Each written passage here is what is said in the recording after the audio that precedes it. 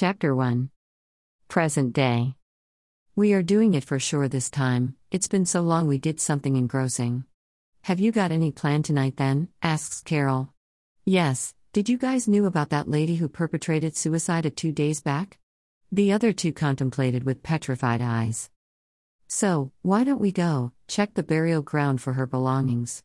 Aaron. But why? Asks Helen. Just to create memories, what else? Intensified Aaron.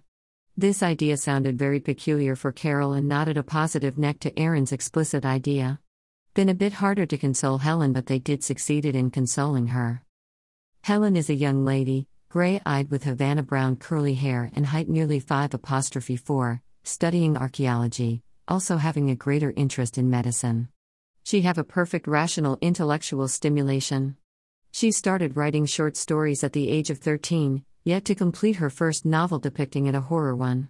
She have a talent to assess chronically the incidences in a sequential manner as set forth in the whereabouts.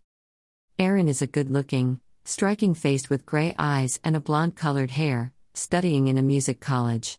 He have a good music knowledge, but was a substandard and scored a low-graded score in his academics.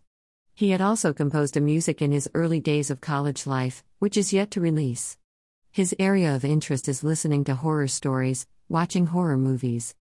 Carol, with a black-eyed and light auburn hair colored, was a transgender. She is known for her audacity and sportsmanship. She is an archer trying to enter in Asian Games and Olympics. She is yet to clear the practice session for the ranking round, the FIDE round. She is a senior categorized archer. According to the regulation made in 2015, transgenders who transformed from male to female are allowed to participate in Olympics under women category. Women archers usually shoot from 70 meters, 60 meters, 50 meters and 30 meters. The target is 122 centimeters wide for 2 longer distances, whereas for shorter distances it is 80 centimeters. In the qualification round they should shoot 36 arrows from each distance, a total counts to 144 arrows. Her last match was grievous, yet she's confident that she'd succeed this time. They were friends since school days. It's been too long they met after their final results. Helen joined college in Dwarka, Delhi. Aaron in Calcutta and Carol in Pune. It's been nearly 1.5 years since they met. We are surely gonna meet this time, let's chill for some times, feel the fresh air, have some organic home food, let's have some fun guys. Let's keep our work ahead for some time and plan a meetup very soon, Carol over a conference call. How about a get-together, this weekend? It would be tough to drain this weekend, asks Aaron. Finally, they have come to grips with the idea. Okay then, we'll have fun for this Friday Eve. But where?